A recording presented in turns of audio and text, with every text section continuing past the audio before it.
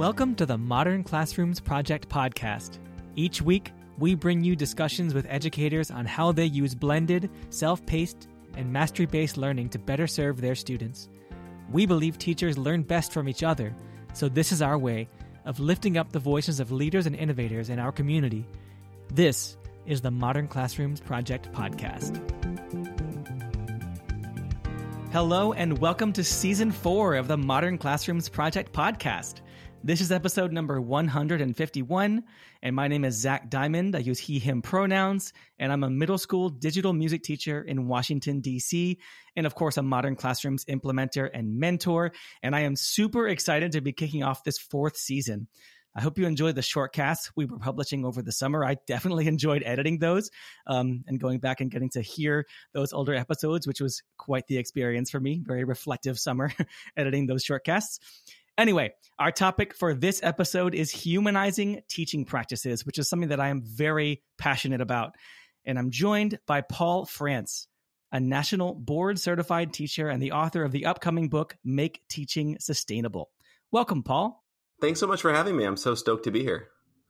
I am stoked too, and thank you so much for joining me. Before we dive into this very important and very interesting topic, I would like for you to introduce yourselves a little bit to our listeners. So tell us a little bit more about yourself. I know you're an author. I'm learning that. That's very cool. But tell us more about who you are, how you got into education, and also how you started your Modern Classrooms journey. Yeah, for sure. So I started as an elementary school teacher from 2010 until 2020. I have taught kindergarten, first, second, third, fourth, and fifth grade. So I've run the gamut. I've actually taught the multi-age classes too. So I've taught the craziest class I ever taught was a second through fifth grade multi-age class. It was very challenging. And actually that experience really informed my perspective on personalized learning. And we can talk a little bit about that in a bit. But that was such a wild experience. It was fun, and I learned so much. But I would not recommend a second through fifth grade multi-age class. But so I spent 4 years in public school, teaching fourth and fifth grade. Then I went to San Francisco, and I worked for an education technology startup company and network of micro schools, formerly known as Alt School. It's now closed. And that was where I got a lot of experience with personalized learning. Our hypothesis there was that if we provided every child an individualized playlist of activities, that we would personalize their learning for them.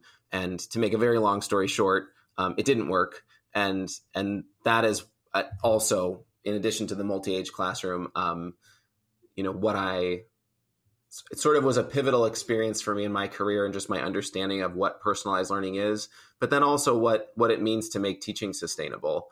Because the method we were using there was not a sustainable method for personalization. In part, it was just way too much work, but also because it was dehumanizing in the sense that kids were turned more towards screens and learning from screens more than they were learning from each other or in community with one another. Yeah. And so that's where this humanization component really comes into play. So after I left there in 2017, I moved back to Chicago, which is where I'm from. I absolutely love Chicago. I worked for an independent school here in what's called Gold Coast. It's one of the neighborhoods here. I taught third grade for 3 more years. Really fun experience there as well. But I ultimately left in 2020 because I was really, let's just say I was not pleased with my school's response to COVID, and I just didn't feel safe going back. So I decided at that point, I'd already published a book, and I decided at that point I was going to try and go out on my own. And so now I'm self-employed, and I have my own practice. So I have a caseload of students I see who need support. And then I also do a lot of consulting work. I continue to write. My new book comes out very soon.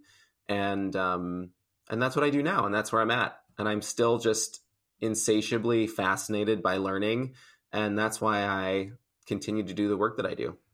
Yeah, that's fantastic. I love how you frame those stories in terms of like learning from, I guess, challenges or experiences that weren't totally successful, like the multi-grade or multi-age second to fifth. That sounds like total chaos to me, but clearly there's something to be learned from an experience like that. And also the sort of dehumanizing personalized learning perspective that comes from having done that. That's very interesting. And I like the mindset, of like looking at the challenges and taking things from them that you can learn and move forward. And of course, now put them into these sort of like more meaningful and hopefully positive and successful approaches to personalized and humanizing learning. So very, very cool. Well, let's dive in. I really, really, really look forward to this conversation. I think that listeners to this podcast will have heard me talking a lot about building relationships with students and how I personally feel that just the importance of seeing our students as whole humans, right? People, and interacting with them like people and treating them like people. So this is a conversation that is just really, really important to me. And I'm excited to get into it here. I want to start out by kind of defining what we mean when we talk about humanizing teaching practices. Like that's a very kind of broad term, very umbrella term. It could mean lots of different things, lots of different approaches. But can we define what we mean? What does it look like when we teach in ways that put our students' humanity first? What does that look like in the classroom? Can you describe what that means to you? Yeah, absolutely. I mean, I do think there's an element here of zooming out first and examining the way that we think about teaching and learning just broadly, because by and large, a lot of the traditional practices, but I'm assuming that maybe you grew up on, that I grew up on, right? A lot of those practices are not really grounded in humanizing learning. They're grounded in the industrialization of learning, right? So like absolutely worksheet-driven learning, textbook-driven learning, these are all serving a bigger system that really is powered by standardized test scores. There's really no way around that too. I hate to sound reductive, and I hate to like bring it down to one key factor. But if you look at the emphasis on standardized test scores in our country, it influences everything that we do. It influences the way we think about teaching and learning, right? Like, right. It's so powerful and it's so insidious, right? That the desirability of neighborhoods and home values. Yes, I was going to say home values are tied in. Yeah. So if you think about it in that way, right? It kind of, when it really hits you and it really sets in, it's like a wow moment. Holy cow. That is what learning is in our country. Like it's linked to property values. And so that is where you can sort of see like why the textbook industry is so big and why people are so, get into a tizzy about standardized test scores. It's not just about how well is my kid doing in school. It's about, this is like a currency in our culture. Mm-hmm. So shifting away from that industrialization and towards humanization means challenging things like that, right? And asking ourselves first, how are we defining success in school? Because if we're defining success in school solely on these standardized tests, these quantitative metrics, generally standardized tests, or if we're even centering them and just sort of coloring everything else with more qualitative metrics, that is likely to dehumanize learning because it's serving a system. It's not serving the individuals. And it's kind of like, I think about this with parenting, and I'm not a parent. I've not been fortunate enough to be a parent yet. I hope to be someday. But like I believe that when you have kids, right, it shouldn't be for the parent, it's not that parents can't derive joy and validation and everything from having kids. It's like when you have a child, you are committing to nurturing that human, and like allowing them to grow and chart their own path and be the person they want to be. Like that's the kind of parent I want to be someday too, right? And so I think about that when I'm teaching kids. It's like, I want you to be the best version of you that you want to be. I don't want to be making those decisions for you. Hey, I have some life experience, like I'm an adult that's been around for 35 years. And like, I know the value of math and I know the value of learning how to read and learning how to write. And I want to teach that to you in such a way that it's meaningful and relevant and you find purpose in it. And to me, that's so central to humanizing learning. It's not that we're ignoring academics. It's not that like, I'm a reading specialist. I've spent a ton of time learning how to teach math really well to kids. I believe in standards-based assessment. I believe in those things that are kind of the science of teaching. But if we are just using that science of teaching to continue to serve the testing industrial complex, the standardized testing, I don't know what the word is for it because only expletives are coming to my mind right now. But like, the negatives of standardized testing, right? If we're only using it to serve that, then we are dehumanizing our kids. So you asked the question, I know I didn't answer yet, but you asked the question, what does this look like in the classroom? And I sort of alluded to it a little bit already, that it's about making learning meaningful and relevant to the individual human being and helping them find purpose in it, right? So a good story here would be, and this is a really concrete, tangible example, where usually when I start the school year, I do a unit on stories. And partially because I can ask kids the essential question, what's your story? And help them, through writing, right, learn to tell their own stories. But we also study stories, in reading. And I like to ask the kids, like, why do you think I want you to learn about stories? Why does this matter? They say, because you want us to do well on the tests, the standardized tests. We need to know this for the test later. And I'm like, oh my God, you're 8 years old. Like, this is so embedded into our culture that you are 8 years old and that's your response. Obviously, I don't say that to them. I'm just like, I'm not mad at them. I'm mad at the system, At the culture, yes. The culture, yeah. So I say, that's actually not why. And I say, I want you to be able to do well on those tests. I want you to feel successful when you take them. But you got to think about what stories are. Stories have been around for thousands of years. People were telling stories thousands of years ago, and they were used to pass along generational wisdom. They were used to build community. They were used to entertain, right? Like, we still use stories today in that way. When you watch a TV show or you read a good book or, you snuggle up with mom and dad in bed, that is, you're using story to bond. Like, story is such a human thing, right? And so frame one really easy way to humanize learning is to frame it for them. Like, this is why I want you to learn this. This is why I have decided that this is worth our time in class. It's because stories are a part of being human. And the same thing goes for math, right? Like, I love to start the year off by looking at ancient number systems, in part because it helps them understand our place value system, like the base 10 system, but also because when you show them the Egyptian number system and you ask them to figure out how they structure their number system, they're super engaged. Like, oh, this one means 10. This one means, they're super engaged in it because it's like a puzzle to figure out. Right. And they realize eventually, whoa, human beings created this to make sense of quantities. How cool is that human beings just came up with this? The way that so many things are taught now, we take those things for granted. We don't realize that the place value system, it's a social construct, right? It's something humans made up to make sense of the world around them.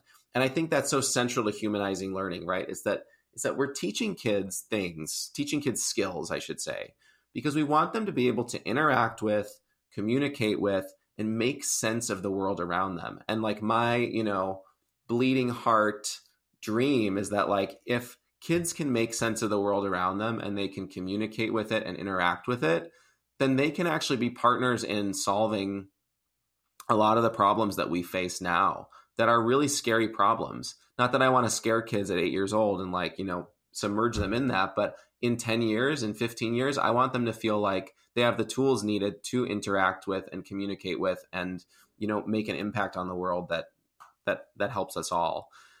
So those are some concrete examples, but I'm happy to, if you have more questions about more concrete examples, I'm happy to talk more to that. No, that's so much. I love that. I mean, there's so much there. Yeah, it's a lot. And I do want the examples. I want to hear all of it. Honestly, I'm loving this. I feel like if I were to try and summarize all of this, it would be that it's a matter of priority, right? A matter of kind of why we're doing this, right? Because I think you and I absolutely agree. The things that happen in classrooms are valuable. The whole system isn't exactly broken, but if we're only doing it in service of a standardized test that happens in May, it's like, why? So the system serves itself and it's not useful. It certainly doesn't humanize our kids. It dehumanizes our kids in a lot of ways. And you're right. Like, we don't need to put 8-year-olds to work on the world's most difficult problems to start giving them the tools that they'll need to work on those difficult problems when they're older, right? When they leave school, when they leave college, when they're adults. That can be what school is for.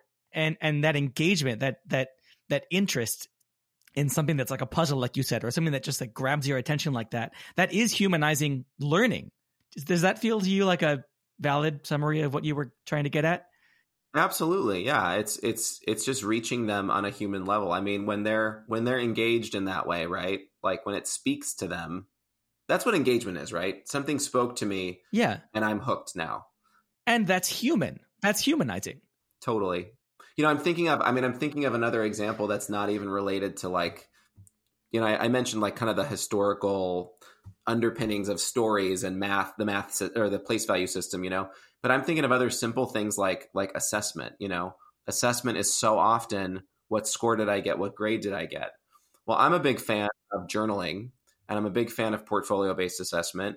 And also we know the research says that self-reflection is more likely to make learning stick, right? It's more likely to make learning meaningful because what's happening is when kids are self-reflecting, they're not just listening to a teacher say, you're good at this and you're bad at this and fix this. They're actually having to process the feedback, internalize it, and then articulate like, yeah, this was a strength for me. This was a weakness for me. And here's what I'm going to do next time. And so them internalizing that and processing that is super powerful, but it can go even a step further. And I'm thinking of a student I had who, when I started the school year with her, she would crawl under her desk and cross her arms, sometimes cry when it came time to do a math task. And I was like, okay, so if I was just looking at this from like an industrialized sort of like pull yourself up by your bootstraps, lens, through that lens, I'd be like, toughen up, kid, get up. Like the world's tough out there, like you better get your, what together. That wasn't going to work for her, right? It doesn't work for our most marginalized learners, of the kids who crawl under their desks and are crying, right? Right. Like, of course. Do you think they want to be doing that?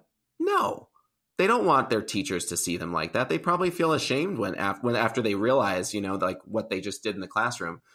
So I knew for her that like getting her to access grade level math content was actually going to require a social emotional goal first. Like I had to help her build her tolerance for uncertainty and her tolerance for like the discomfort she felt, maybe even the frustration she felt when it came time to do a math task.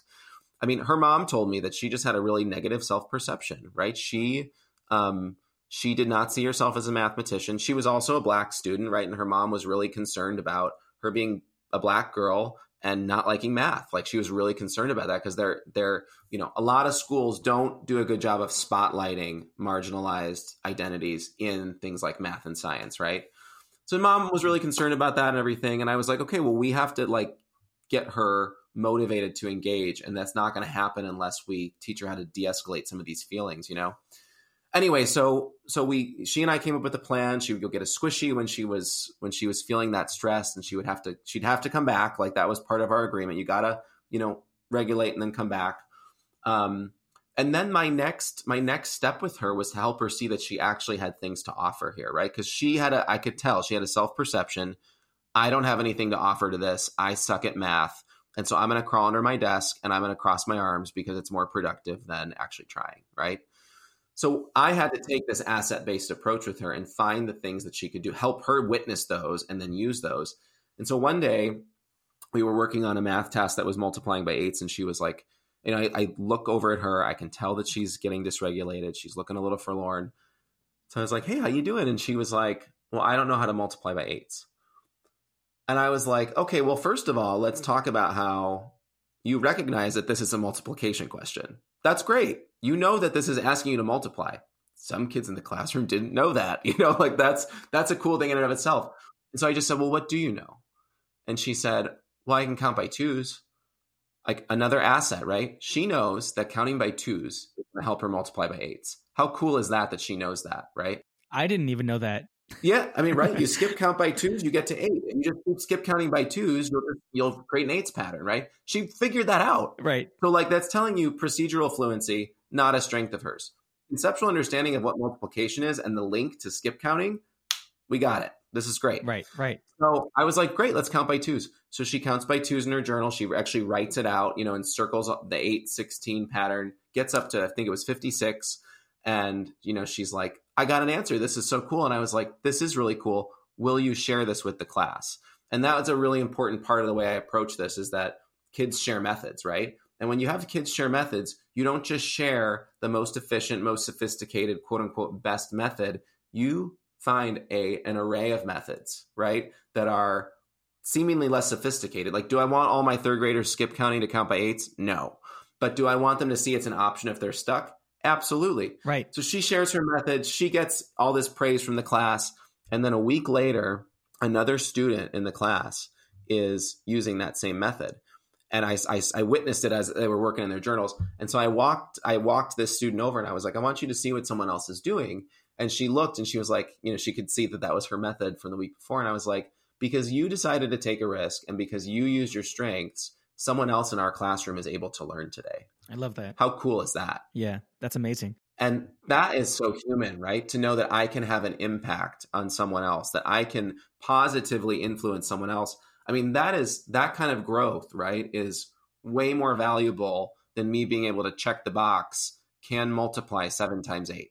Yeah. Yeah. And, it's like defining the humanity of things here, just in terms of tapping into that very human desire to feel validated and like to be interested. And yes, it's actually kind of simple and fundamental if you think about it that way. It's like the stuff that makes us happy is good, right?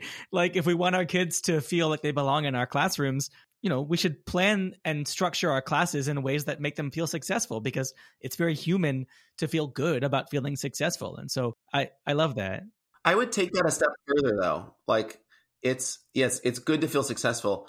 It is necessary to be seen, and like when we say to kids like that, I mean, it's something as simple as your method, right? Your method is valid. Like what you did today, I see the effort you put in today. I see what you tried to do today. And someone else saw what you did today too. They saw you, right? And they actually used what you did. They used, based on seeing you, they used that to better themselves. Like it is validating, and it is feeling good, but it's feeling seen. And that is so important in our classrooms. And I think so many kids don't feel seen in school. Right. And I think that's why we see a lot of issues with belonging too. Like my school does lots of surveys, so many surveys, lots and lots of surveys, but we do these belonging surveys. And it's always lower than we would hope, and it's just like, if the school doesn't, or if the teacher, or if the class, or just the whole environment doesn't treat the student like a person, it's not like that. It's not a bridge too far for me to understand why they don't feel like they belong. Totally. My next question for you, we've sort of already gotten into this, but I want to ask you a little bit more about this story, because my next question for you is whether, I hope the answer is yes. And, I'm pretty optimistic generally, but this is something that really does concern me.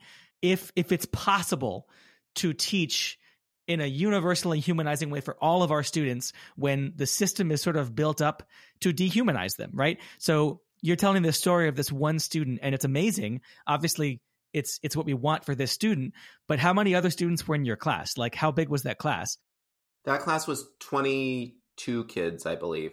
Yeah. And so like, do you have 22 stories like that for that class? Like if it's personalized learning and it's humanizing learning, is it possible to do all this with every kid in our what I would consider to be pretty big classes, especially with younger kids? Like, can you speak to this? Is it really possible to validate them, make them feel seen, appreciate the whole human for every single one of those kids, when the system is kind of set up to not allow that to happen?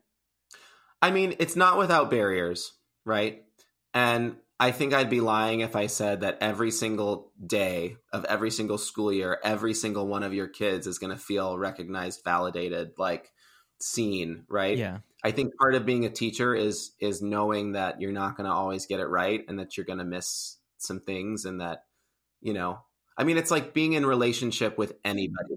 When you're in a romantic relationship, in a familial relationship, in a friendship, right? Rupture is part of the process. And so you do miss things, but I think it's not about what's happening on the individual day or even the individual week, right? It's about what does that arc look like over the course of the year? And for me, that is supported by systems and tools in the classroom that do exactly what I just said with that one student, right? So it's the way that we teach, the way that we document learning, and what we're using to facilitate those experiences that I think will bring that type of experience to all kids, maybe not all on the same day, maybe not all in the same week, but at enough points throughout the year that school can be a validating experience. I mean, like for instance, right? I mean, anyone who's taught ever, or especially if you've taught little kids, right? When they all want to share, they're all raising their hand. And some days you're looking at, a classroom full of kids and every kid has their hand up in the air and they all want to share. And what do we say? I really want to hear everything you have to say today, but we just don't have time for everyone to share today. Turn and talk to a buddy about what you think. There just isn't that, it isn't possible for every kid to have the spotlight every day. And likewise, I don't think it's possible for every kid to have that rich of an experience that student had every day. Right. But so in terms of those like systems, in terms of the, practices, in terms of the tools, I already mentioned that I really love journaling. And I love journaling, and I'm not talking about, today I did this and yesterday I did that and I'm feeling sad today. I'm not talking about that, even though that can be an element of journaling in a classroom. I'm talking about moving away from worksheet-based pedagogy, where kids are filling in boxes for right answers. And I'm talking about moving towards open-ended tasks that are universally designed. So kids are grappling with the concept, articulating their thinking in writing or in words or in pictures or using numbers if it's math, and then actually reflecting on what they're doing. So if they, for instance, let's go back to the skip counting method, right? Like today I learned that skip counting works for me to multiply by eights. Tomorrow I'm going to try skip counting again, right? That is a way to personalize learning that is not me telling the kid what to write down, but that is prompting them to reflect so that they're actually thinking, well, this is my next step, right? It's not sustainable. And this goes into my sustainability work, but like, it's not sustainable for me to constantly be doing that for every single kid in the classroom. It's just not. I can't get around to 25 kids every day and tell them what their reflection is going to be. I have to teach them a transferable skill, which is in this case, self-reflection, so that they can use it to their benefit in the future and so that they can carry some of the load of personalizing their own learning. And that's like really central to my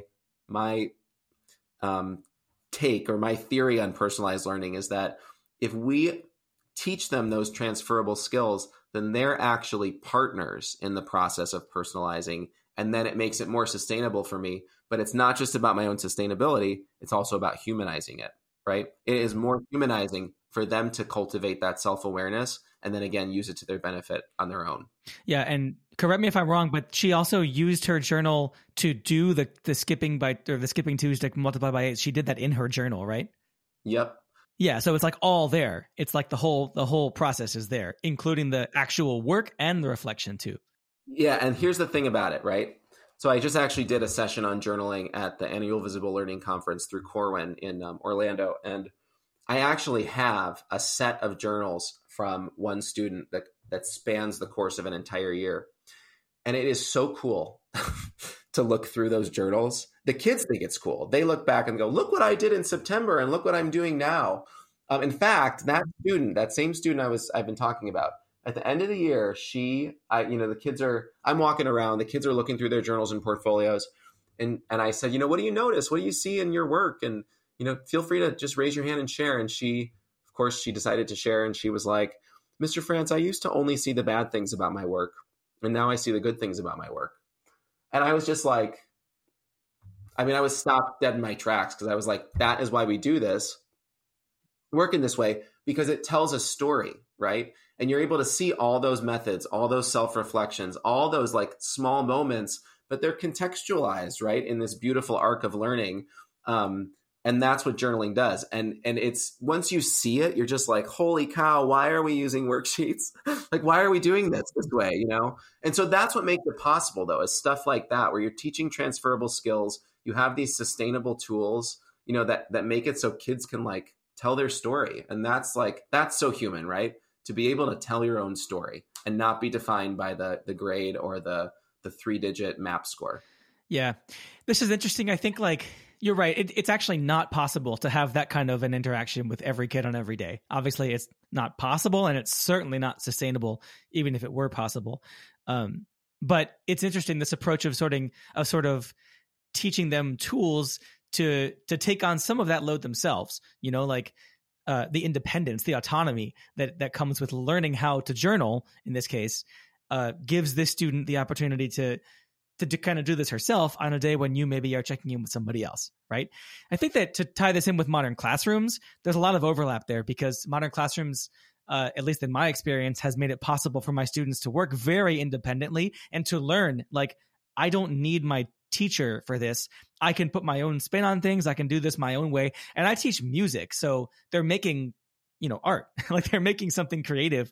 And I'm really working very hard to sort of break them of the habit of thinking that there's a right way, that there's a right answer.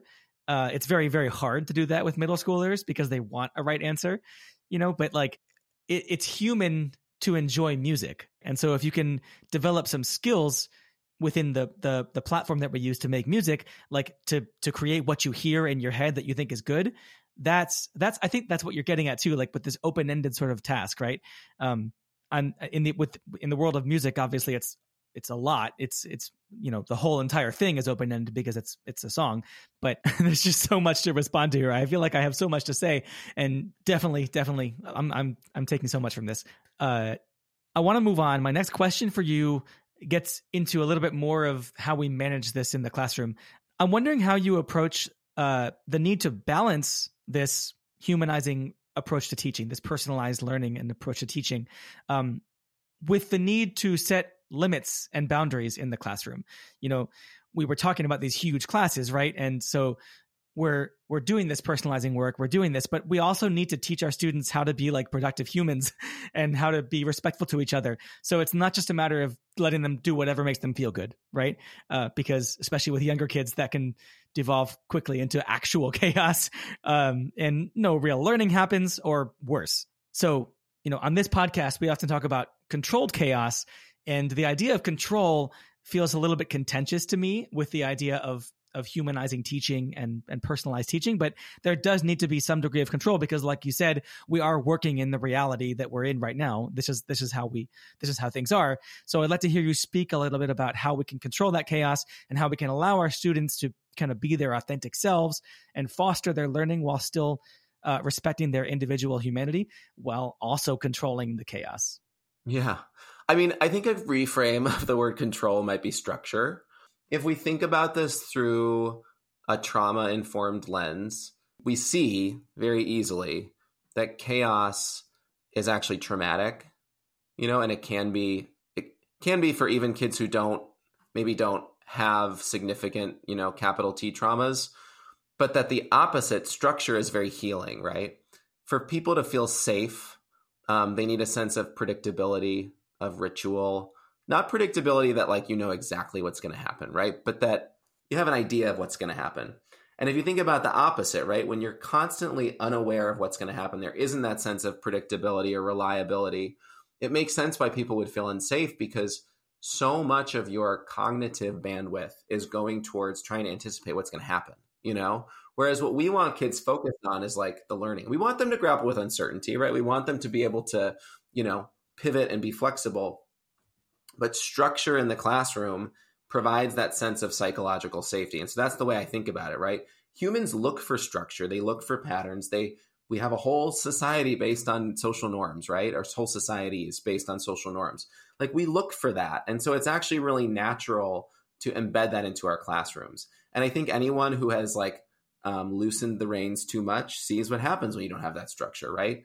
Kids are off the walls, and it's not because they're having a good time. It's because they're actually just not sure what to do, and they're looking for that sense of safety, right? So I think that's first and foremost, let's reframe it as structure, because structure is very healing, and structure actually counteracts the trauma that chaos brings. And so when you go into it with that mentality, it's like, oh, I'm actually doing what's best for kids. When I have structure in my classroom and when I have boundaries, I think boundaries is another really affirming, humanizing word.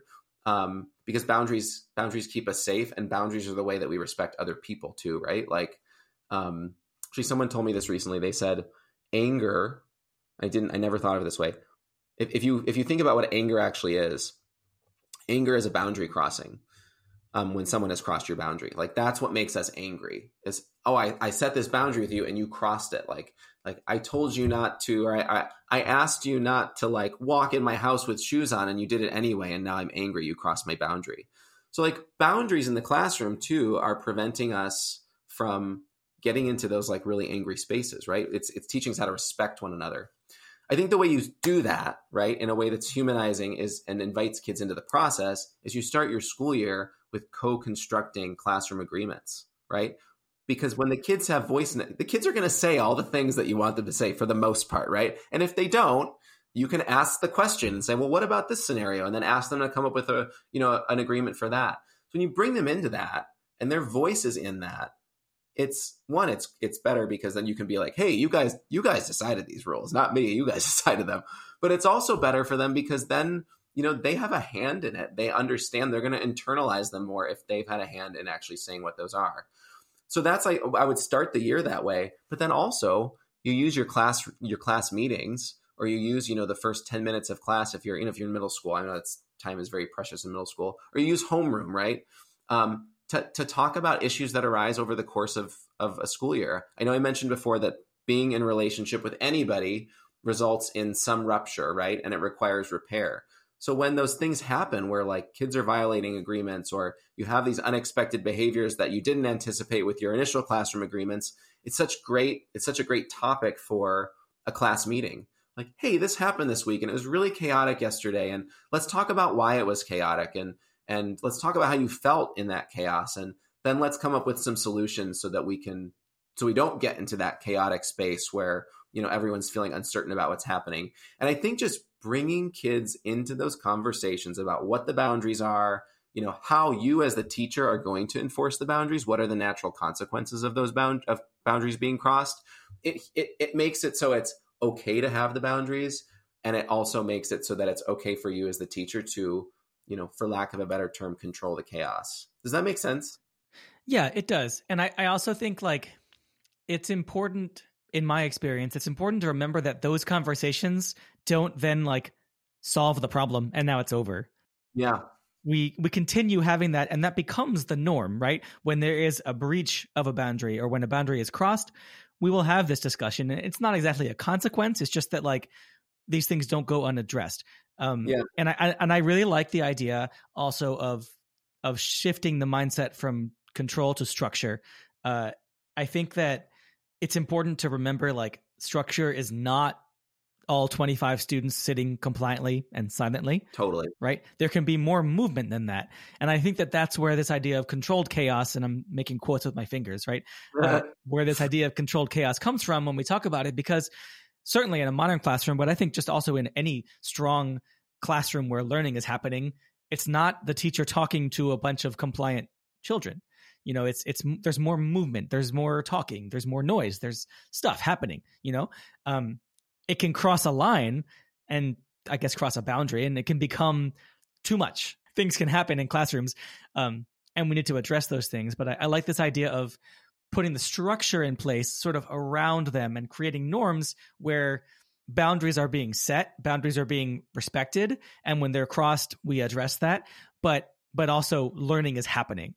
Totally. That is humanizing. That is humanizing. Yeah. There's something else you said too. And I'm only going to say this because I feel like other people might be thinking it too.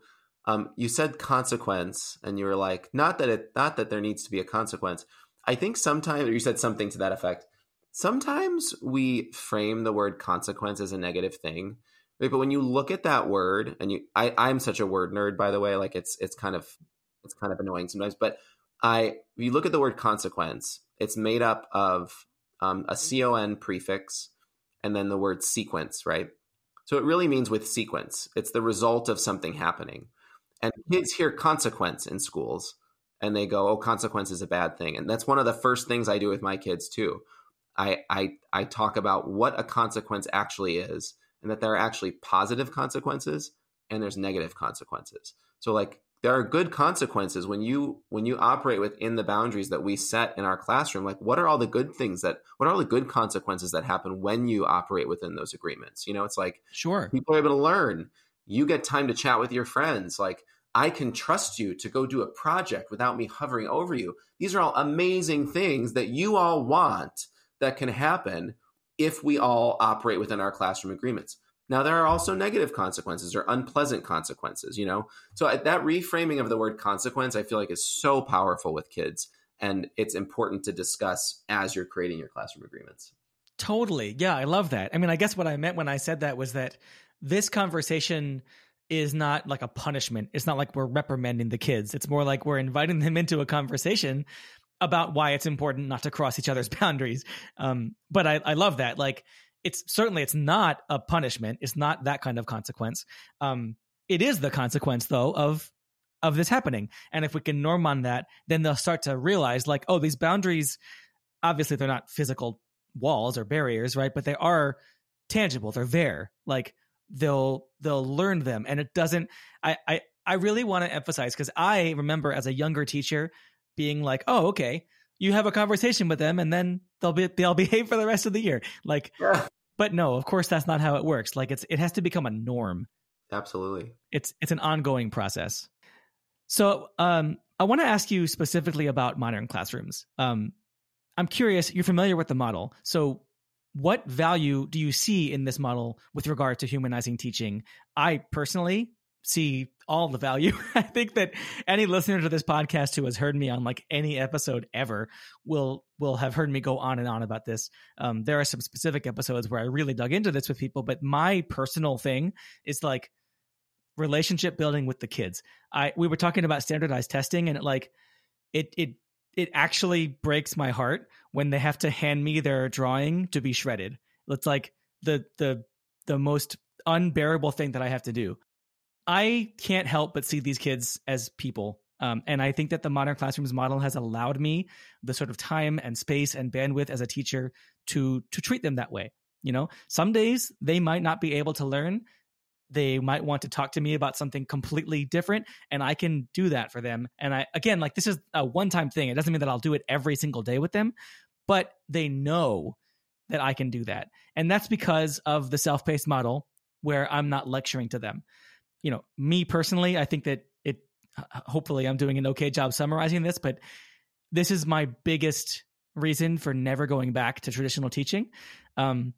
So I'm curious to hear what you have to say, from your perspective about the model, because I really, really do think that it's very valuable in how we humanize our teaching practices and how we personalize learning. But I would love to hear from you. Yeah, I mean, I'll definitely second what you're saying about relationship-based teaching. I think you said it very well, so I don't have too much to add there. But I guess what I want to talk about, or what comes to mind for me, is kind of what tends to be, I think, a more like clinical side to this conversation, which is the idea of like assessment and mastery, right? Because modern classrooms is a mastery-based model, right? It's self-paced, and the idea is that kids master different things on different timelines, right? And so, first of all, that's really affirming from a humanizing standpoint or humanization standpoint. Yes, because for kids to be able to do things on their own time, right? That's giving them agency, and that's giving them the dignity they deserve in the classroom. It's sort of the opposite of that industrial approach, right? Where you all do the same thing at the same time. Totally. And I think there's a caveat there, which I talked about when I just did some webinars with modern classrooms, and we talked about, moving from a culture of work to a culture of learning. And that when you self-pace in the classroom, right, it can't be that everyone's just kind of like a workhorse going through their checklist at different rates. It has to be that there's be a purpose behind the self-pacing. There has to be those humanizing practices like self-reflection in there that actually get kids internalizing feedback. But this idea of mastery is so important, right? That if we think about what mastery actually is, in education, we have this bad habit of reducing things down to the point where it does become dehumanizing. And a lot of times we define mastery as checking the box, okay, you got 6 questions correct for adding multi-digit numbers with the standard algorithm, and so now you've mastered this. That's actually not what mastery is. That is us checking the box that they got 6 problems right. If we call upon Daniel Pink's, he wrote the book Drive, which is all about intrinsic motivation. If we call upon his definition of mastery, right? Mastery is the ability to connect one's efforts with one's progress. So I know that I did X, Y, and Z, and it helped me grow in A, B, and C way. That is what mastery actually is. And that's why self-reflection is so important, right? I want kids to go, oh, that skip counting method I used, it really helped me multiply multi-digit numbers today, so I'm going to use that again tomorrow. That is what mastery is. And so I love that Modern Classrooms has a mastery-based self-pacing method because, or self-pacing model, because you're able to then have those conversations with kids. And so that sort of plugs into what you're saying with relationship-based, but it also plugs into how we humanize assessment. Humanizing assessment doesn't mean we tabulate, or the opposite of humanizing assessment is just counting the points and giving them a score. When we humanize assessment, we go, let's look at this problem you did today and let's talk about what strategies you use that help you grow as a learner today. And you can do that through a relationship-based model. You can do that through a self-paced model that is mastery-driven, because you can then have those conversations because you have the time to, right? Because kids are working on their own while you're able to engage in those great conversations with kids.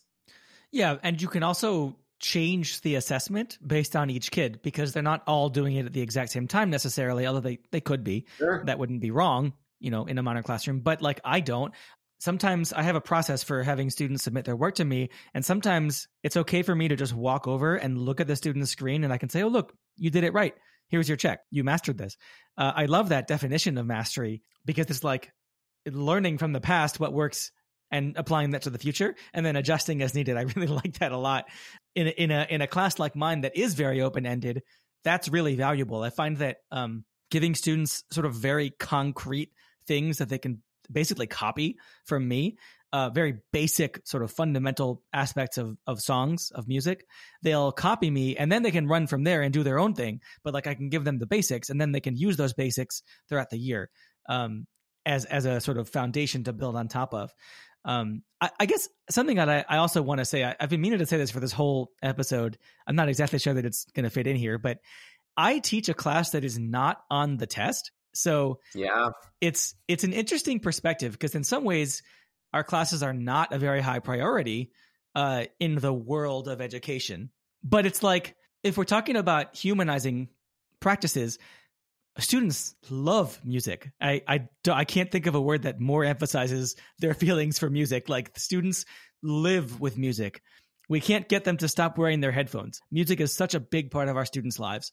And what you were saying a long time ago about this focus on the standardized test, and the sort of like industrial approach to teaching doesn't allow a course like that to fit in, which is weird because music is so central to people's lives, and I don't say that.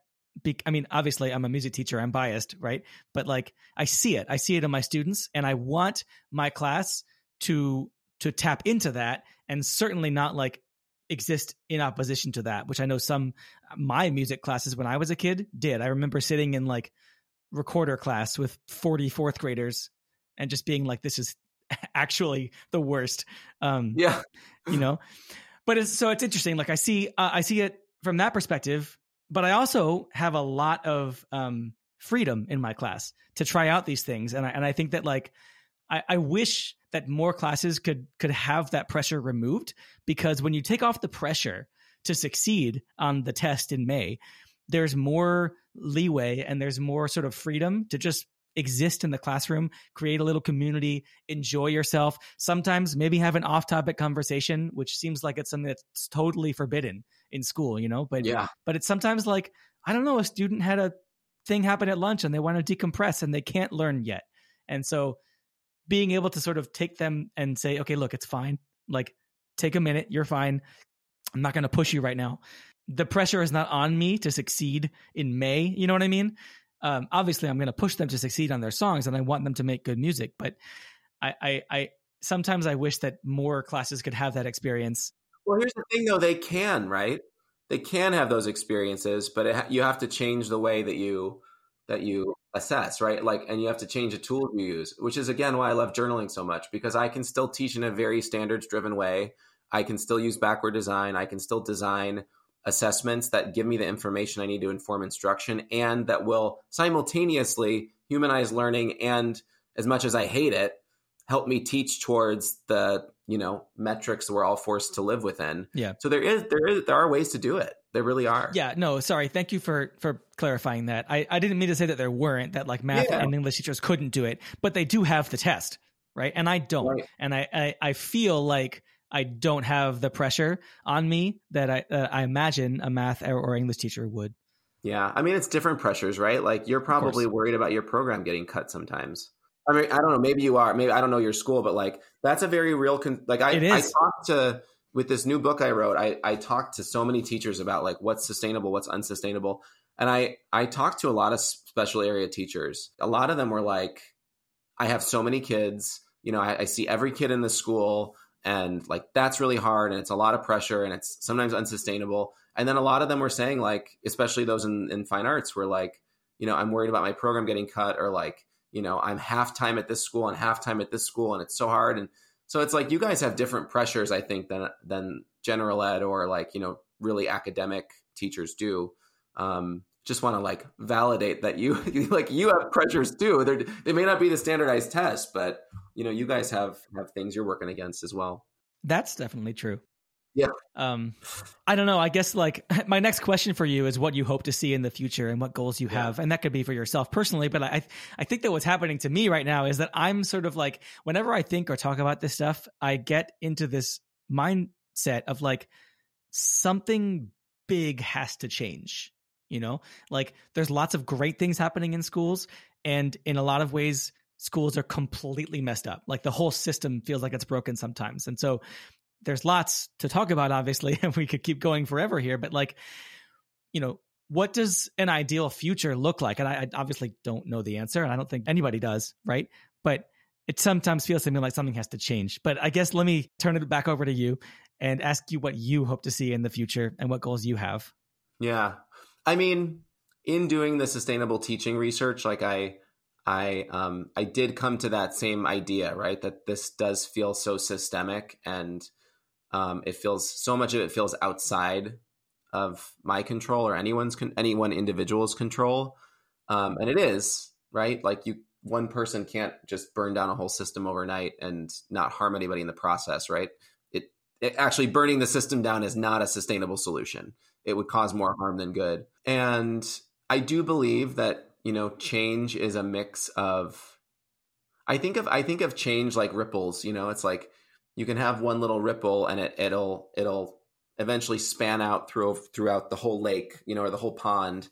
But when you have a lot of ripples, or you have a lot of little wind that turns into a bigger wind, it actually can result in some pretty significant change. And so my hope is that people start having the difficult conversations about sustainability that we need to have in schools. Like I agree that it's a systemic problem, but we're not going to solve the problem overnight by burning the system down, right? That's going to cause more harm than good. But what we can do is find what's within our respective loci of control and try and make incremental shifts that work towards sustainability. But that's not going to happen until we have the difficult conversations about what would make teaching more sustainable. And that's what I hope that people will get out of the book that's coming out very soon, called Make Teaching Sustainable. The book is structured on 6 mindset shifts, and those mindset shifts are first meant to prompt teachers and administrators and coaches to think about how we're thinking about learning. And then in the book, there's also some practices as well for like pedagogical shifts. But what I hope is that people engage in those hard conversations. They don't say it's hopeless. They say, actually, we can make some incremental shifts that might make teaching slightly more sustainable this year. And I think that will make a big difference. And again, with the understanding that sustainable teaching isn't just about teachers working less or their jobs being easier, but it's shifts that teachers have voiced that they want, but that are also really good for students. And a lot of these things are, part of the modern classrooms model as well. Yeah, absolutely. And I love that idea of sustainable teaching, not necessarily reducing the workload or making it easier, quote unquote, but we teachers derive joy from teaching our students and from having them learn with us, and so that does make the job more sustainable because it's just more fun. And we're treating our students like the human beings they are. We're not treating them like some sort of product on a factory industrial conveyor belt. So absolutely. Anyway, well, this stuff gets me all worked up. Like I really, this matters a lot to me, and I hope that I've done an okay job articulating that. And you've done an amazing job. Like everything you said has just resonated with me so much, Paul. So thank you for all of this. I've really enjoyed this conversation. How can our listeners connect with you? Yeah, so you can visit my website, maketeachingsustainable.org. I'm on Instagram and Twitter at Sustain Teaching. That's all one word, Sustain Teaching. Those are the best ways to connect with me. I love hearing from folks. So you can also email me at paul@maketeachingsustainable.org if you want to get in contact. And also, I'd love it if you picked up the book, Make Teaching Sustainable. That's going to give you just more of my ideas on what I think we need to do based on the research that I did. And that's how people can get in touch. I'll be picking that book up for sure. Well, again, Paul, thank you so much. This has been amazing. Thank you. Listeners, remember, you can always email us at podcast@modernclassrooms.org, and you can find the show notes for this episode at podcast.modernclassrooms.org/151. We'll have this episode's recap and transcript uploaded to the Modern Classrooms blog on Friday, so be sure to check there or check back in the show notes for this episode if you'd like to access those. And of course, thank you all for listening. Have a great week, and we'll be back next Sunday. Thank you so much for listening. You can find links to topics and tools we discussed in our show notes for this episode. And remember, you can learn more about our work at www.modernclassrooms.org, and you can learn the essentials of our model through our free course at learn.modernclassrooms.org.